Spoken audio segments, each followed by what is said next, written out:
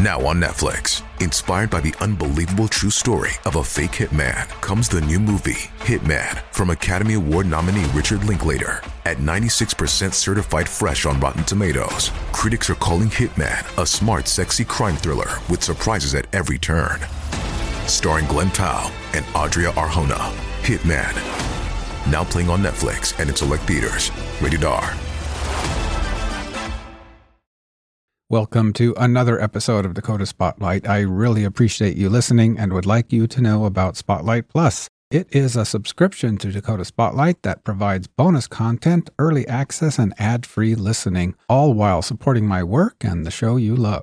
You can subscribe right in the Apple Podcast app or visit dakotaspotlight.com. You're listening to Dakota Spotlight, a production of Forum Communications. My name is James Wolner, and this is Season 6, Vanishing Act. The Untold Story of Kristen Dede and Bob Anderson. This is Episode 5. Different this season, as you know, is the fact that I'm co-producing this with my colleague Jeremy Fugelberg. He's an editor for Forum News Service, which is the regional wire service for Forum Communications. I'm really happy that Jeremy agreed to join forces with me on this very important story. Now, we told you from the outset that this season is a live and ongoing investigation. Going into this story, Jeremy and I knew that we would need to prepare ourselves for the unexpected, new twists and turns, tips, maybe even some legal or bureaucratic hurdles. We also knew that this might put us in a situation where we are unable to get you an episode of reporting in a timely manner. Frankly, there's an incredible amount of work that goes into producing just 30 minutes or more of Dakota Spotlight. Jeremy and I realized that this week is the right time for an episode we are calling Intermission. This intermission is a short break from the reporting on Kristen and Bob's disappearance so that we can better address some very important aspects of everything, all in the name of finding answers and seeking justice. And so, instead, coming up in just a minute, we're bringing you something a little different this week. Jeremy has interviewed me by request from some listeners. He's turned the microphone around on me to talk about Dakota Spotlight, true crime, storytelling, a bit about my life, and more. We'll be back with the next reporting episode about Bob and Kristen next time. But before Jeremy's interview with me, some updates on this season, last season, and some events coming up. Let's start with this season about Kristen and Bob. Thank you all for the questions and comments. This helps us to know what needs to be clarified better. As we've learned, Kristen Joy Dede changed her name even before marrying Clyde. She was born Valerie Gable, but you might have heard me or others pronounce her original surname as Goebel. This is likely a bit confusing. The name is spelled Goebel, which, just reading, I would pronounce Goebel. But apparently that's not how it's pronounced by most, including the family themselves. Gable is the most common pronunciation of Kristen Joy Dede's birth name. That's Valerie Gable. Another question we never answered in this podcast so far is how long does it take to drive from Bloomington, Minnesota to Wishick, North Dakota anyway? Some may be wondering, is it an hour? Is it 8 hours? Well, the drive is approximately 6 or 7 hours. Here's another thing we've been asked about. Remember in Episode 1, the reporter who flew into Wishick Airstrip in 1995, 2 years after Kristen and Bob vanished? Nothing more than a strip. Well, there was a building, but a very small little building where you signed in on a log when you took off or when you landed. Nobody working it actively. There was no air control, air traffic or anything like that. Remember he went to a farm outside of Wishick to ask questions only to be followed by people in a pickup later? It was hostile. It was, you get off our property. We have nothing to say to you. Get off my property or I can make you get off my property. Yes, we will be returning to this reporter's story, and he'll tell us more, including what farm that was. And of course, we'll also be telling you about evidence in this case. You'll hear more from Chase Anderson, Bob's son, and others. Now, I also have one quick update about Season 5, A Better Search for Barbara Cotton. You can expect a new episode of A Better Search for Barbara coming in the next few weeks with some new information. It's incredibly interesting and will possibly be a bit controversial, but that's okay. I think what's a little controversy when our end goal is to find out what happened to a 15-year-old girl. I look forward to bringing you that episode as soon as I've conducted a very important interview. Another update is this. As some of you may know, last year we won a regional Emmy Award for our film The House on Sweet and 7th back in Season 3. You local listeners who would like to see this film, mark your calendars. On Thursday, April 7th, 2022, the film will be shown at the Arts Center in Jamestown, North Dakota, followed by a Q&A session with myself and Derek Fletcher, who shot and edited the film. The event is open to the public and free of charge, and a little bird whispered in my ear that at least one of the retired homicide detectives interviewed in the film will be there too. We really don't have a lot of murders in this area, and then to have a double homicide like this carried out by these two guys and their group of followers, it's just, I think it opened people's eyes as to there is another side to what goes on after we shut our front door and stuff like that. There is a seamier side, underbelly, to Bismarck, North Dakota, and Mandan, North Dakota, and I think that kind of brought it all out into the forefront. And I think Bismarck lost some of its innocence at that particular point in time. Hello, dear listener. This is James, host of Dakota Spotlight, inviting you to subscribe to Spotlight Plus. For as little as $5 per month, you will get the warm feeling of supporting the show and also unlock access to bonus episodes, get the episodes early, and listen ad-free. That's right, no more ads. Apple users can subscribe to Spotlight Plus Standard right in the Apple Podcasts app. If you want to dive deeper and get even more exclusive benefits, subscribe to Spotlight Plus Premium or Spotlight Plus Ultimate. Go to dakotaspotlight.com for more details. Scams and Cons tells you how scams are run and why people fall for them. And I've lost everything. It's all I had. It's any inheritance that I could have passed on to my daughter. Many of the people you meet today were financially devastated when they started using Jeff's system. And now they're making more money than they ever dreamed of. Scams are illusions intended to make you believe that giving up your money is the most sensible thing you can do. Find out how it's done by listening to Scams and Cons wherever you get podcasts. Again, that's April 7th at the Arts Center in Jamestown, North Dakota at 7 p.m. There's more information at their website, jamestownarts.com/events. I'll see you there. And there may be more opportunities to see this film in Bismarck and Hebron, North Dakota later in the year. And here is another date and event to note. I'll be at CrimeCon 2022 in Las Vegas on April 29th and 30th. If you're going to be there, I'd love to meet you for a coffee or something. Hit me up on Twitter at Dakota Spotlight or see the contact info at the end of this episode or in the show notes and send me an email. That's CrimeCon in Vegas, April 29th and 30th. So those are the updates I had for you. Now I'm going to get back to investigating what happened to Bob and Kristen and hand things off to Jeremy and his interview with me. Oh, and by the way, at the end of the interview, we talk about music briefly, and I mentioned that I would be putting together a playlist. That playlist is now on YouTube on the Dakota Spotlight channel. And finally, speaking of music, you'll probably recognize music in this episode. Once again, we need to thank Peter Hicks and Sleepy Driver for allowing me to use their great tunes, as can be heard throughout Season 2, Zealand. Check out and support Sleepy Driver at sleepydriver.bandcamp.com. Thanks again, Peter Hicks and Sleepy Driver, our friends up north in Canada. Okay, here's Jeremy. Hi everyone, it's me, Jeremy Fugelberg. I've got a treat for you today, especially you longtime listeners of Dakota Spotlight and fans of James Wolner, who created and hosts the show. This week, I'm turning the microphone around and interviewing James. That's right, this time, James is the one answering the tough questions.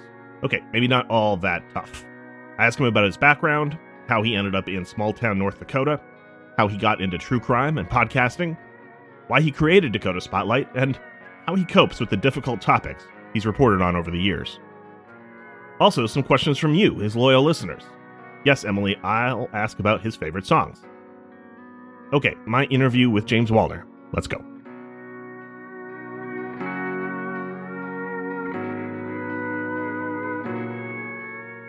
Where are you? Where do you live? Where do you make the podcast?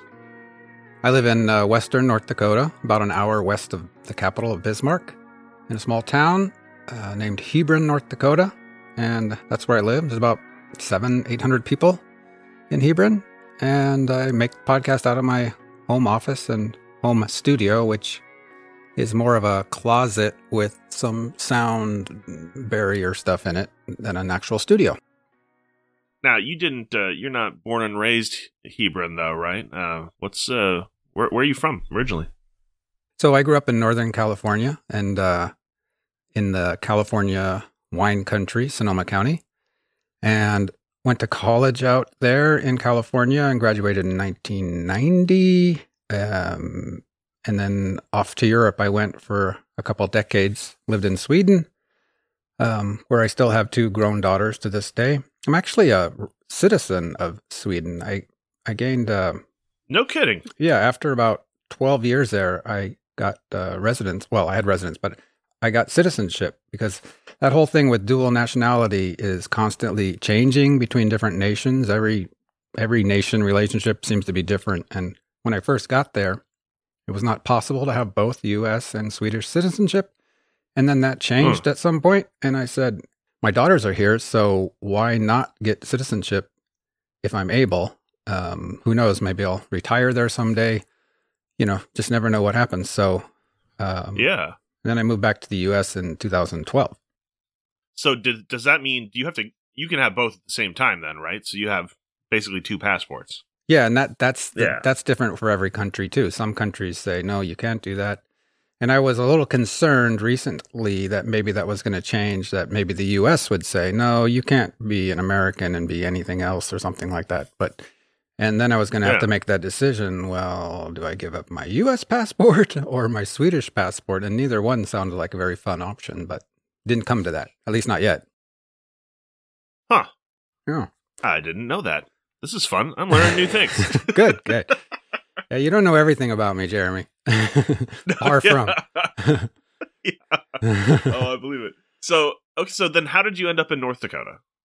When I moved back to the United States from Sweden, I had to pick a place, right? And I didn't pick North Dakota. But I thought, where could I go what would be a good fit for me? And I had friends in Boulder, Colorado, so I had visited there a couple times. So I picked Boulder, Colorado, basically, and I come from an IT background, web and database development. So I applied for a job in Boulder, Colorado, and I got the job, moved to Boulder after 21 years abroad, and basically started my first ever U.S. sort of corporate real job, right? Because I was a college student when I left, so it was more like summer jobs in wineries and photography stores and stuff, when you're a young student. But I'd never worked in, a quote-unquote corporate America. So after 21 years, I moved back to the U.S., to Boulder, Colorado. And then the company I was working for was struggling, and I kind of preemptively got a new job before I would have been laid off, I think. And that probably would have happened, sounds like. And I was just looking for something different. And because my parents grew up in eastern South Dakota, in small farming communities, and because all of my relatives are out there, I'd spent quite a bit of time as a child in South Dakota. So I kind of knew I don't know that I knew the lifestyle exactly, but I had an idea. And I thought, maybe I'll try this Midwestern thing. And then I saw a job open up right here in town in Hebron for a web and database developer job. And I applied, came up, and I flew up, and I was expecting eastern South Dakota. I'd never been to North Dakota before, right? So I fly into Bismarck for the interview. The company put me up in a hotel there in Bismarck and a rental car, I think. Yeah.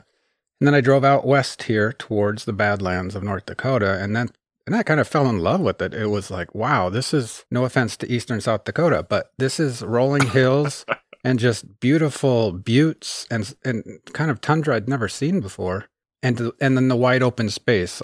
I mean, I really enjoy the feeling of wide open spaces and be able to see all the way to the horizon as opposed to feeling boxed in I've lived in big cities, but I just really love the open landscape out here. So that's how I ended up here and worked at that job for a while. And that's how I got here.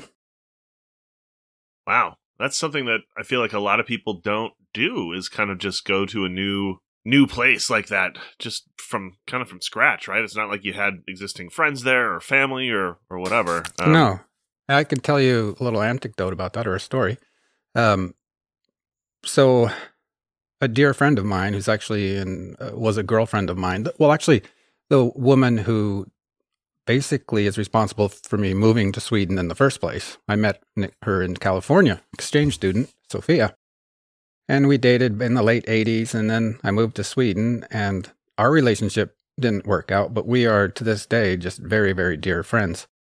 And she continually reminds me or points out that she says, James, it's like you just reinvent yourself all the time. Maybe that's not verbatim, but she's pointed out that she says, I'm not afraid to try new things, which, I mean, I like change, I guess is what I'm saying. I do like change. I think it's it's exciting. So that's what I was going to ask is, that sort of that reinvention, that change, was that how you always were as a kid too? Just sort of always kind of trying something new? Is that kind of how you've always been? I think so, although I didn't probably have the confidence as a kid. If I did that, it was secretly, and on my own, and, maybe out in the garage taking apart a transistor radio. Hey, what's this thing all about? Or, writing my own play or something, but not telling anyone, like, today I'll do this and tomorrow I'll do that, and so I think the creativity was always there, but it was probably part of my secret world, so to speak. What did you want to be as a kid? Did you have ideas of what you wanted to have as a job? Like all kids, I remember being really little and like different things I wanted to be. We used to drive from California to South Dakota, a couple days of driving. And this was in the 70s when there was this craze. CB radios and convoys and truckers were a big deal, like long haul.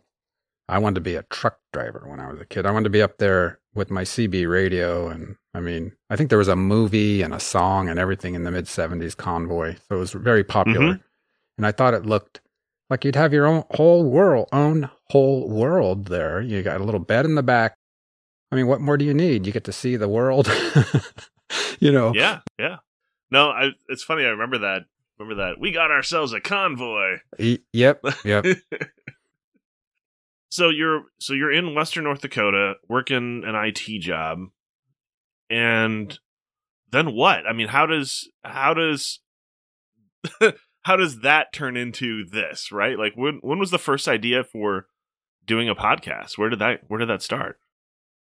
We look at just podcasting and not the true crime aspect of it. I've always loved audio storytelling. Like I've just always loved an old-time radio. I've always liked that to experience it, you don't have to be looking at this square box in the corner of the room, which basically hijacks almost everything else you're doing at the time. Because, I mean, you could maybe, I don't know how to knit myself, but I can imagine a person knitting or folding clothes. Even folding clothes sometimes is a little hard watching TV, depending on what you're watching, if you don't want to miss anything, right? So I've always enjoyed the audio part because it releases you from that burden of looking and opens up all, it basically offers you the opportunity to use your imagination for all the visuals, which I think is really nice. And that's, and I've always loved I've always loved music, and I've always loved sound, and been fascinated by the way music can change. I mean, if you think about it, it's crazy. How do sounds, airwaves, change our emotions in this manner? I mean, I can't make any sense out of it, but it's incredibly fascinating. Yeah. And the same thing, like what we're doing with the podcast now, like small sounds of a dog barking can mean so much in a podcast. So I'm not sure when I first came up with the idea for a podcast, but the first one I did was an experiment, and it was, it's still out there if people want to listen to my early work, which is, is basically my way of learning how to do a podcast. It's called Dakota Ball, and it's about small town high school basketball, where I basically followed the local girls team one season about 4 years ago. And I just thought, well, again, like my dear friend Sophia says, I just decided I'm going to learn how to do this.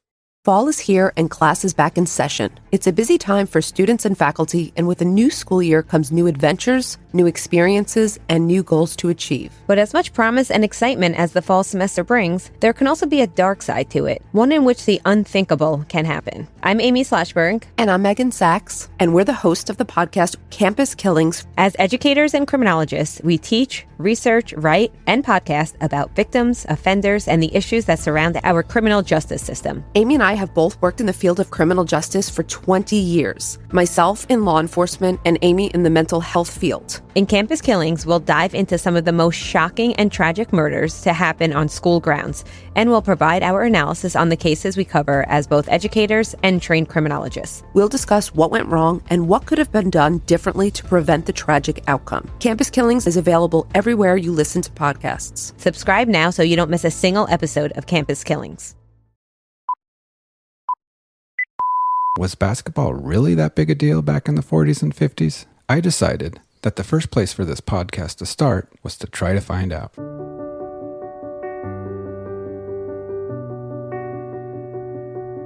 You know, it was a long, hard winter, and high school basketball was the only thing in town, the only game in town. This is the 1953 Beach Team, the Buccaneers, entrant in the State Class B 1953 tourney, being held at Minot.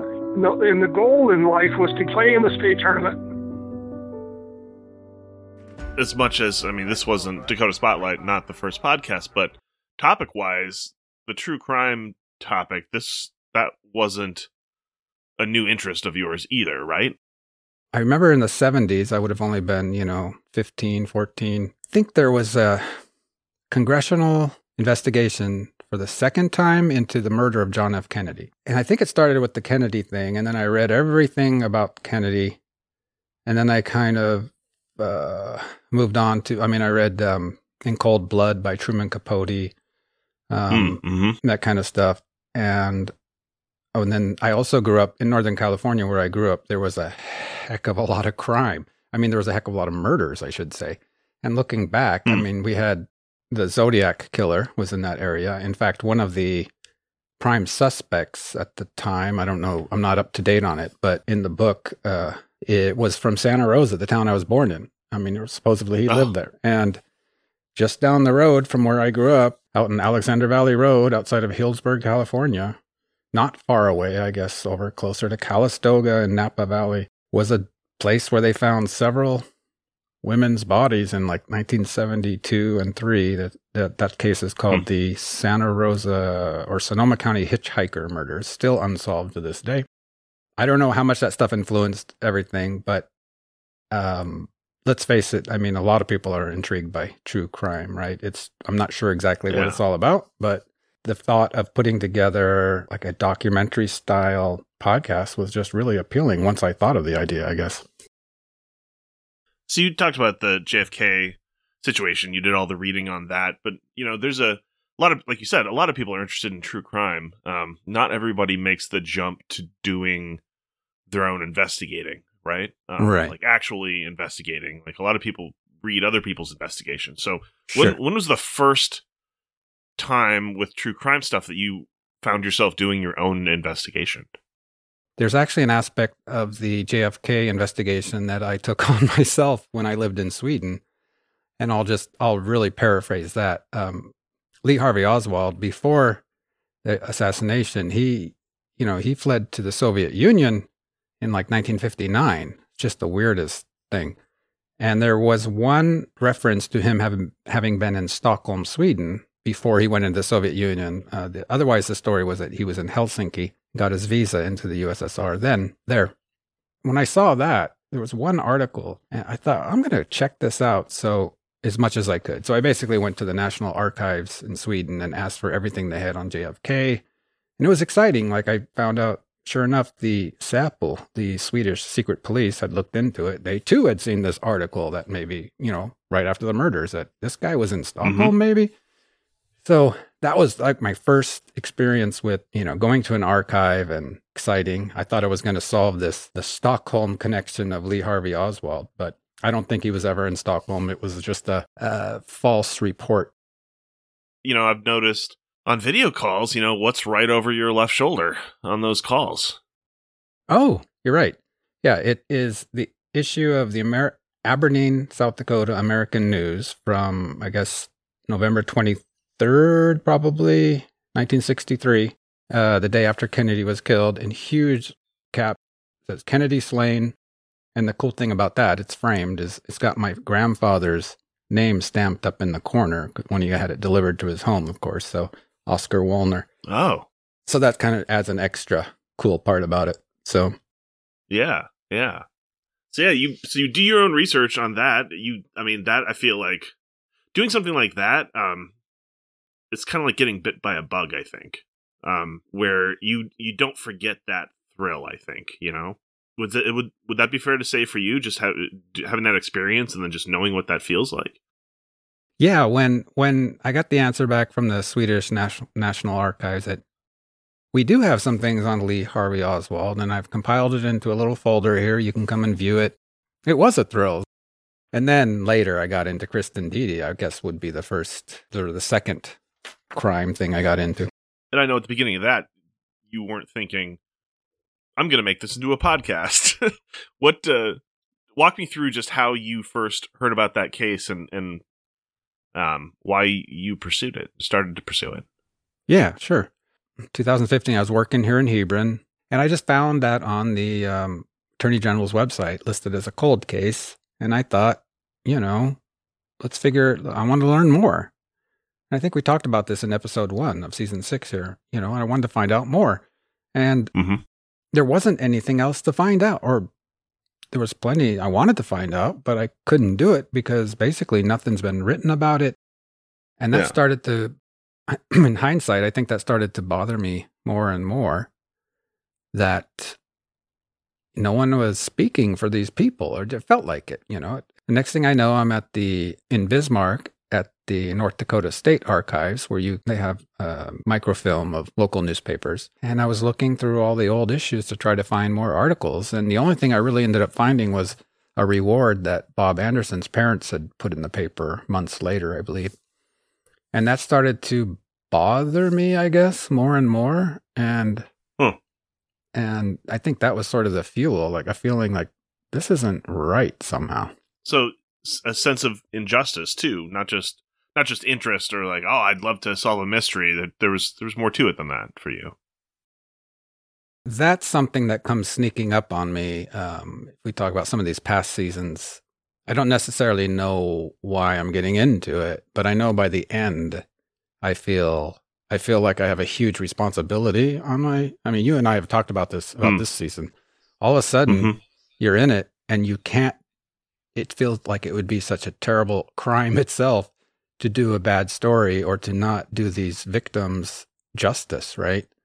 So it's almost like you paint yourself into a corner where, like, now I got myself into this. I can't fail, or I can't let these people down or the families down. And you want to, it's almost like I feel it's an honor, like in the Zick season 2, the Zicks. It's an honor to be allowed to be the person to tell this story. The family is, opened up and entrusted me with that story. And it's like, you don't want to do a bad job, So all kinds of things, it starts out with trying to answer a question, maybe a sense of injustice, like Kristen Deedy and Bob Anderson, where there's really no one else is telling this story. And then once you're in it, it's almost like it just builds on itself. And next thing you know, you're, well, as you know, sleeping 4 hours a night. And so, but I enjoy it. I don't want that to sound like I'm complaining or anything. So 2015, you see this case, you're interested in it. By the end of that year, you're joining family members as they're talking to law enforcement about this. How did you build that relationship with the family? What was that first call like? Oh, I remember that first call. I mean, it was probably more like the 30th call or 20th call before someone picked up. Bob Anderson's family, his brother-in-law, answered the phone in Minnesota, picks it up, and I said, "Hi, I'm wondering, are you related to Bob Anderson who's missing?" It's like, yes. And then he said, "Oh, wow, I remember he actually said, it's about time someone tells this story or this is looked into a little more." And he suggested I call back that weekend to talk to Diane, his wife, Bob's sister. when you first talked to Mike, talked to the family, what did you tell them? Did you tell them you were doing something about this, or you're going to be writing something or recording something? I mean, what did you tell them about what you were going to do with your involvement in this? I told them I was going to blog about it and start a website, I believe, which I did. And I started blogging, and this was way before I thought I would be doing a podcast I just told them I'd be blogging. They were open to, I could see some people would maybe be like, hey, what are you doing? What are you doing in our business? Why should we talk to you about this really touchy subject? Was there that kind of hesitance, or how did you address that? I think there was hesitance for sure. That's why they wanted to meet me in person in Minnesota there. I'm pretty sure, and I don't blame them. But after that initial meeting, I think everyone seemed like they felt confident that we should move forward to at least create more awareness about this case, which is what I did with the website for sure. So you create this website, start doing this work. Where did the podcast idea come from for you? To be honest, now that I'm thinking back, I'm not 100% on this, but I think I thought of I should start a podcast and tell the story of Kristen Dede and Bob Anderson. And this was before I did the basketball one. But at the time, actually, we were trying to get a documentary film made about this. Oh, here comes the train. Here comes the train, everyone. So you get to hear the train from Hebron, North Dakota. I can't hear it. Well, we'll see it'll be here soon. But there it is. So I think that was it. And when I say we, trying to get a documentary made, so here's what happened. Let me back up a little bit, if I may. Yeah. Considering the way the Dede Anderson case is, I thought, what if I put up a reward? And usually you'd put up a reward for information leading to an arrest and things like that. Mm-hmm. So I thought, is there a way I can do this so that if this pans out, it would absolutely be worth the money for me to cough up myself? And would I possibly be able to raise money from other people to make this happen? So what I came up with was this. And I spoke to BCI before doing this. I actually asked them, do you see any problem with me doing this? And they said, no, we don't see a problem with this. So the reward was $5,000, which I didn't have, but the reward was specified in this manner, that for locating remains belonging to Kristen Dede and Bob Anderson. So that made me feel like if that happened, it would be worth it, even if in the end I had to come up with $5,000 myself somehow. And I had people, like my own father said, if that happens, I'll give you $1,000. Are you kidding? Like that would be huge, right? Why not? And would that be the end of the world? Not that I have $5,000, but maybe that would be at the time. Maybe that would be my legacy. I helped them find Kristen and Bob's remains or something. Yeah. And then I put out a press release. Yes. Okay. I put out a press release about the reward, I believe, through the North Dakota Newspaper Association. And a journalist from the Bismarck Tribune actually called me, ended up being a front page article on the front page of the Bismarck Tribune. Then I felt really good, right? I've done all I can do, right? I put up this reward. I've got a journalist to write about it. It's on the front page of the Bismarck Tribune. Like, okay, job well done or whatever. How much more can I do? So how did you go about choosing what you were going to do that first season on?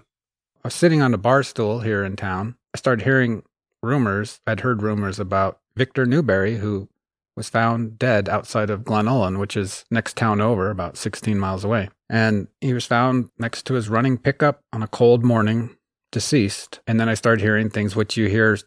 It seems like anytime anything happens, people want to make it into some kind of conspiracy or crime or something in small towns. And, said, well, he was in a fight in the bar earlier that evening. I'm like, what? No way. I'm so tired of these stories, and then someone else said something about mafia. I'm like, oh, come on.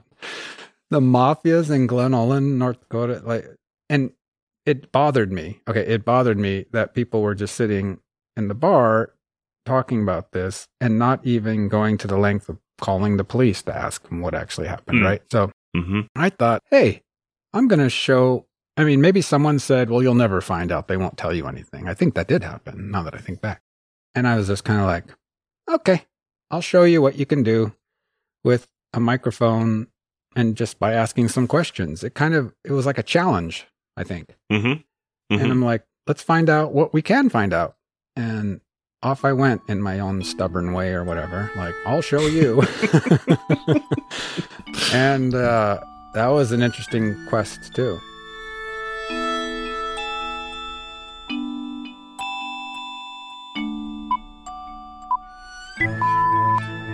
During the following days and weeks, I started to think about this man named Victor Newberry. I wondered if he had a family, loved ones. How would they feel if they knew that someone like Phil was walking around making these claims, telling stories and captivating audiences with his tales of Victor? I realized that there were two things that bugged me about it all. First of all, most likely Victor was not a victim of foul play, in which case it felt, disrespectful somehow to be spreading this cheap rumor around.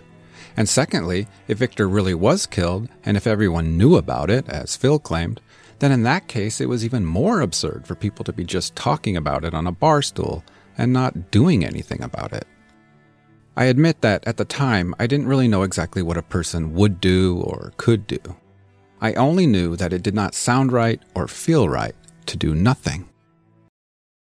But you've got some researching experience. And you certainly are interested in the topic, and you can be tenacious. It sounds like that's been a value of yours for a long time. Yeah. But still, you, just like everybody else, you're looking at this podcast and staring at a blank screen for choosing the words that you're going to say. How did you decide what to put there? Where did you start with writing these? You're not someone who's written. I haven't written any books. Podcast scripts, right? You haven't written books. You haven't written any of these things. So, most people, I would say, would look at a blank page or something that they wanted to do. Say, I want to write a book. And then they look at the page and then, people maybe write 3 words and they're like, I can't. This is ridiculous. And yet you looked at that blank page and wrote a podcast about something that's difficult. How did you do that? Well, yeah, I guess we should add there that I studied creative writing in college, and I've had a couple poems published. So I've always been very interested in poetry. I've made my stab at writing music, even though I'm not a musician. Again, just trying out different things. And I just sat down, like you said, with a blank page and started on season 1 writing. I think I told myself, I'm going to write the kind of podcast I would like to listen to. And I just went for it. And it wasn't for everyone that first season. Some people tell me that's their favorite season. And if I've had any sort of pushback on, real criticism of the storytelling style, it would be mostly that first season when people felt like it rambled on too much, But again, that was season 1. And I was like, I don't necessarily care how many people listen to. If you don't like it, don't listen. That was the way I thought at the time, right? So I just had the liberty. I wasn't employed by anyone to do this, so I had the liberty and the freedom to do it, to write something that I would like to listen to. I think it's safe to say I listen to a lot of podcasts, a lot of true crime podcasts as well.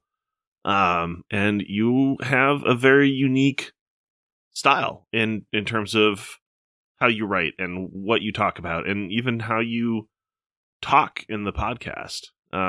Was that something that was very intentional for you going in right away when you were making this podcast for the first time? No, not at all. Not intentional. I don't have any conscious sort of formula. You and I had a conversation before about my interviewing style with people, and I don't want to put words in your mouth, but I think you said I was able to put people at ease or something and open up a little bit. Same thing with that. That's nothing that I have a formula or a strategy walking into, like, this is what you do to get people to open up. And that is probably the most gratifying part of this whole podcast thing, is just kind of being able to be myself, and people, I guess, appreciate it and like it. So it's definitely not something I'm really aware of even. No, I mean, I have to say, just on the writing side first, and I didn't mean earlier that you're not a writer. I meant you're not like a paid professional writer where it's your job, or it wasn't at that point, right? Right.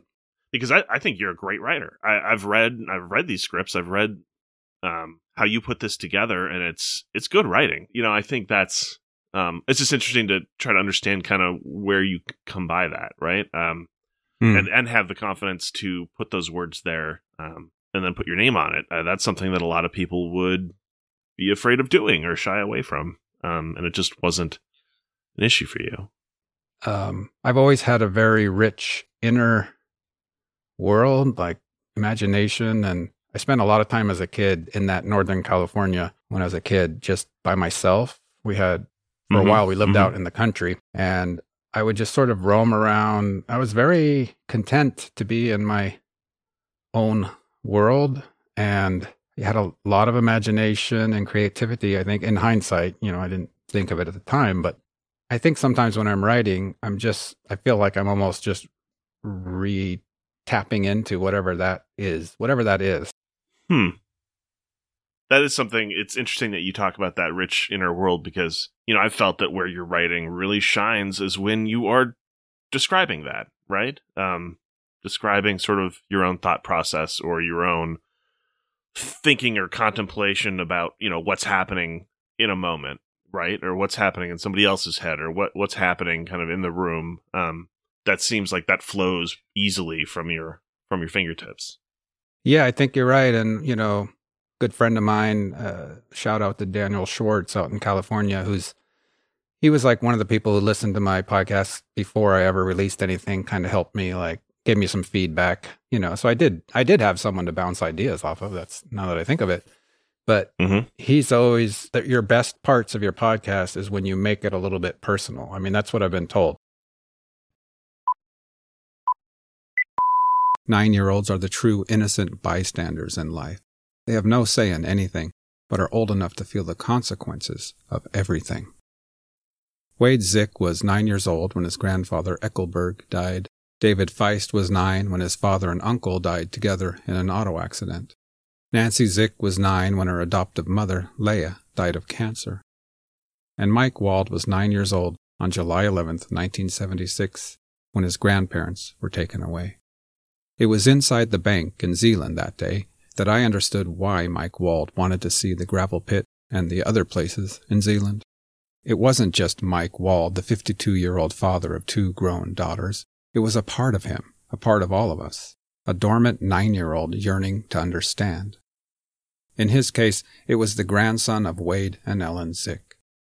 It was a boy who, all those many years ago, felt the strongest urge to abandon the safety of childhood, to run across the street, to throw open the doors of Zion Lutheran Church and join all the others in saying goodbye to his grandparents, Wade and Ellen Zick. Tell me how that transition happened from you being working in IT and doing this kind of on the side for fun almost, to it being a full-time job. How did that happen for you? So seasons 1 and season 2 I did while working full-time elsewhere, and I had an hour commute each way to work. So basically I'd come home from work and I'd start working on my podcast till, 2 in the morning sometimes. I remember just going straight to bed, falling asleep in my clothes, getting up in the morning, going to work, coming home, just decided, and, at the expense of, I guess you could say, I don't have any relationship. I also cut out exercise, which turned out to not be I don't recommend that, but I just had to pick, something's got to give for me to get this podcast to succeed and still have, be able to pay my bills and a couple years of that, a lot of hard work. And my second season, Inforum.com picked up, or they helped, they collaborated with me again. They even bought a little sponsorship. I ran into Matt Von Pinon, who is the editor of Inforum. I basically just emailed him and said, I'd love to come and work for you guys full time to do this podcast. Maybe a year later, I got a phone call, and that's where I am today, working for Forum Communications, doing this full time with you now, and still doing it as many or more hours. Now I'm just working more hours on it a week. So but it's great. So you've done cases now, or kind of written about people, and it's a lot of historical work, and it's a lot of interviewing people in person, and it's just such a combination of skills. Which of those things do you find the hardest? Well, it's the recording of my own narration. That is what I find the most difficult. Mm-hmm. Sometimes you just fumble over your words and you have to redo things 3 times. And yeah, that's the most nerve-wracking part, is especially if there's a deadline coming up, then, you gotta do this. So, do you approach, now looking across 6 seasons of podcasting, do you approach telling the story, sort of building that narrative the same way? Do you have the same approach every time you come into a season, or how do you determine that? I think it's evolving. I do. And it's a struggle I have between, accepting that unfortunately people's attention spans have gotten shorter. We've been told anyway. There's so much content in the world, and there's social media, and we're always checking our phones. And, every single movie you watch on Netflix starts in the middle and then a flashback. And if you don't show people something exciting in the first 2 seconds, they'll go look at something else. At least I've been told. So I struggle. So I think if anything, it's evolved a little more, that I've had a little more awareness of try to give more action up front and let the backstory hopefully be told seamlessly along the way. Too much backstory up front, which I did in season 1, can be just too slow of a start for some people. But again, several people have told me that season 1 was their favorite. So, as someone now who's doing this for a full-time job, how do you stay psychologically, emotionally healthy when you're dealing with some really dark topics and talking to people with, really hard memories like that? How do you stay good or keep healthy? I have a pretty good support system. Talk to my sisters on the phone a lot. They're both in California. And then exercise is key. When I don't always do it, but for me, that's a reset. That is always a reset for me. If I can do that, I always feel better afterwards. Feels almost like a rebirth in a way sometimes. And then just sort of acknowledging the feelings, right? As opposed to being afraid of them. Like, if I just accept, like, of course this is scary, or of course this is just tragic and sad, it kind of makes it okay. Like in season 2 with the Zicks, I had a period there where I did get very sad for the Zicks and their families, but it was kind of okay, because why shouldn't I be sad about it? It's just an incredibly sad story. So wouldn't it be worse if it didn't affect me? Yeah. It's like, if you just, sometimes it's easier to embrace that kind of stuff. I mean, you don't want to hang on to it for too long, but get it out of your system kind of thing, Like people talk about crying a lot. Like sometimes it's better to cry and get it over with, right? That's like going to the gym. People usually feel better after crying. Same thing with going to the gym. Either one of those work. This is probably a tough question, but if you were able to say something to your grandmother, Ellen, today, what would it be, or what would you say to her? Gosh. First of all, how much I miss her. I just had such a deep love for her. I would want her to know just how deeply she was loved. My dad especially was close to her, and thank her for giving us the qualities that she had, for the laughter and the joy that she brought. And then I wish she was here,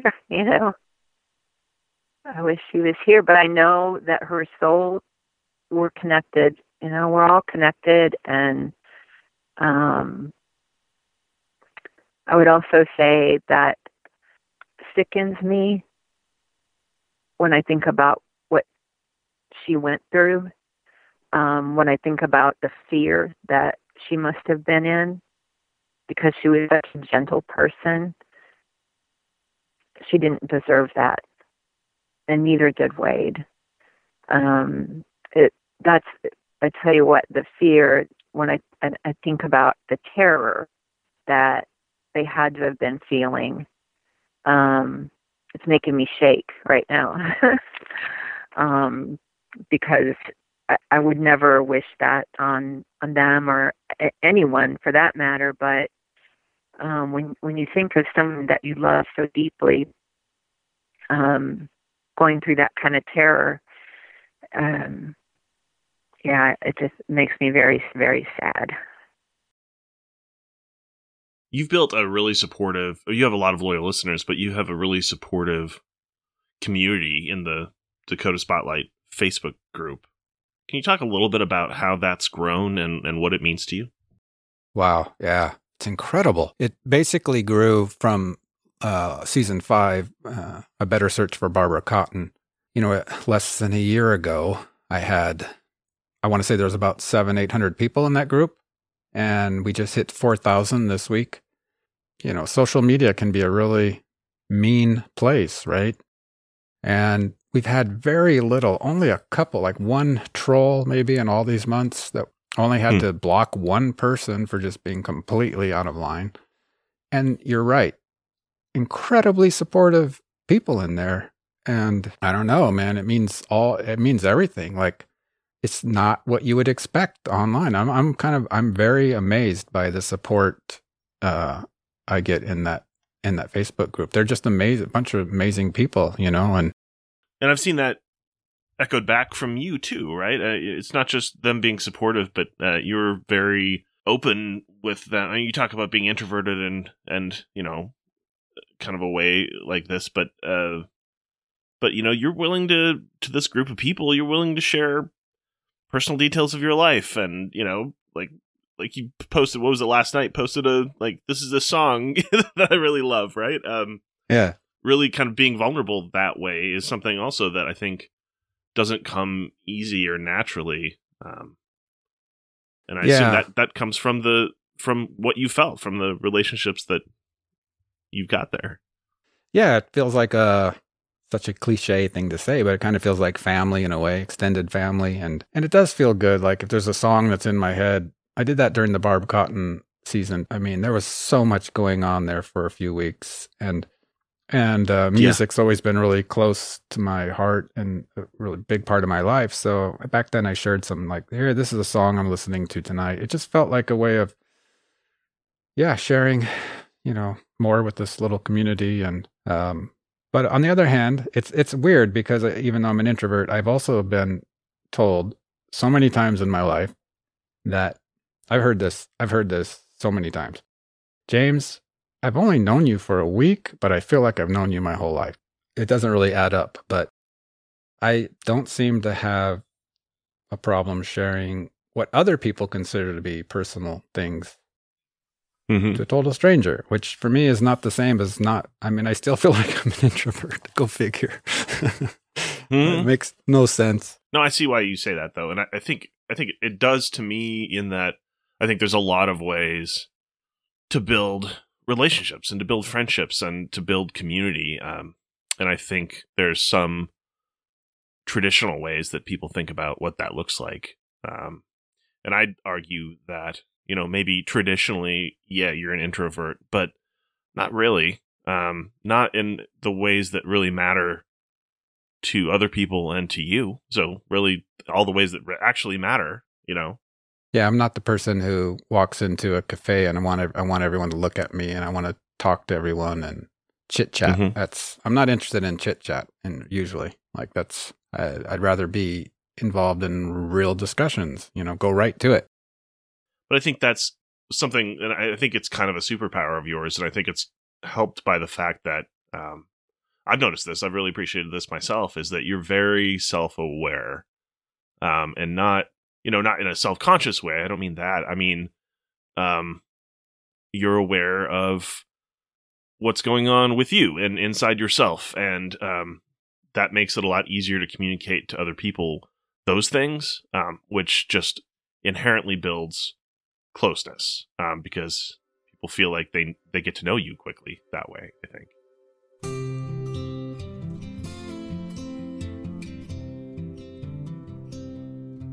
true crime is packed with podcasts where people treat murder like it's fun or funny or just comedic or entertaining or something just on its own. And but you're bringing in a different value set to what you do. And maybe just sort of in that way of thinking about it, what are your values when you're telling a story like this? What's important to you?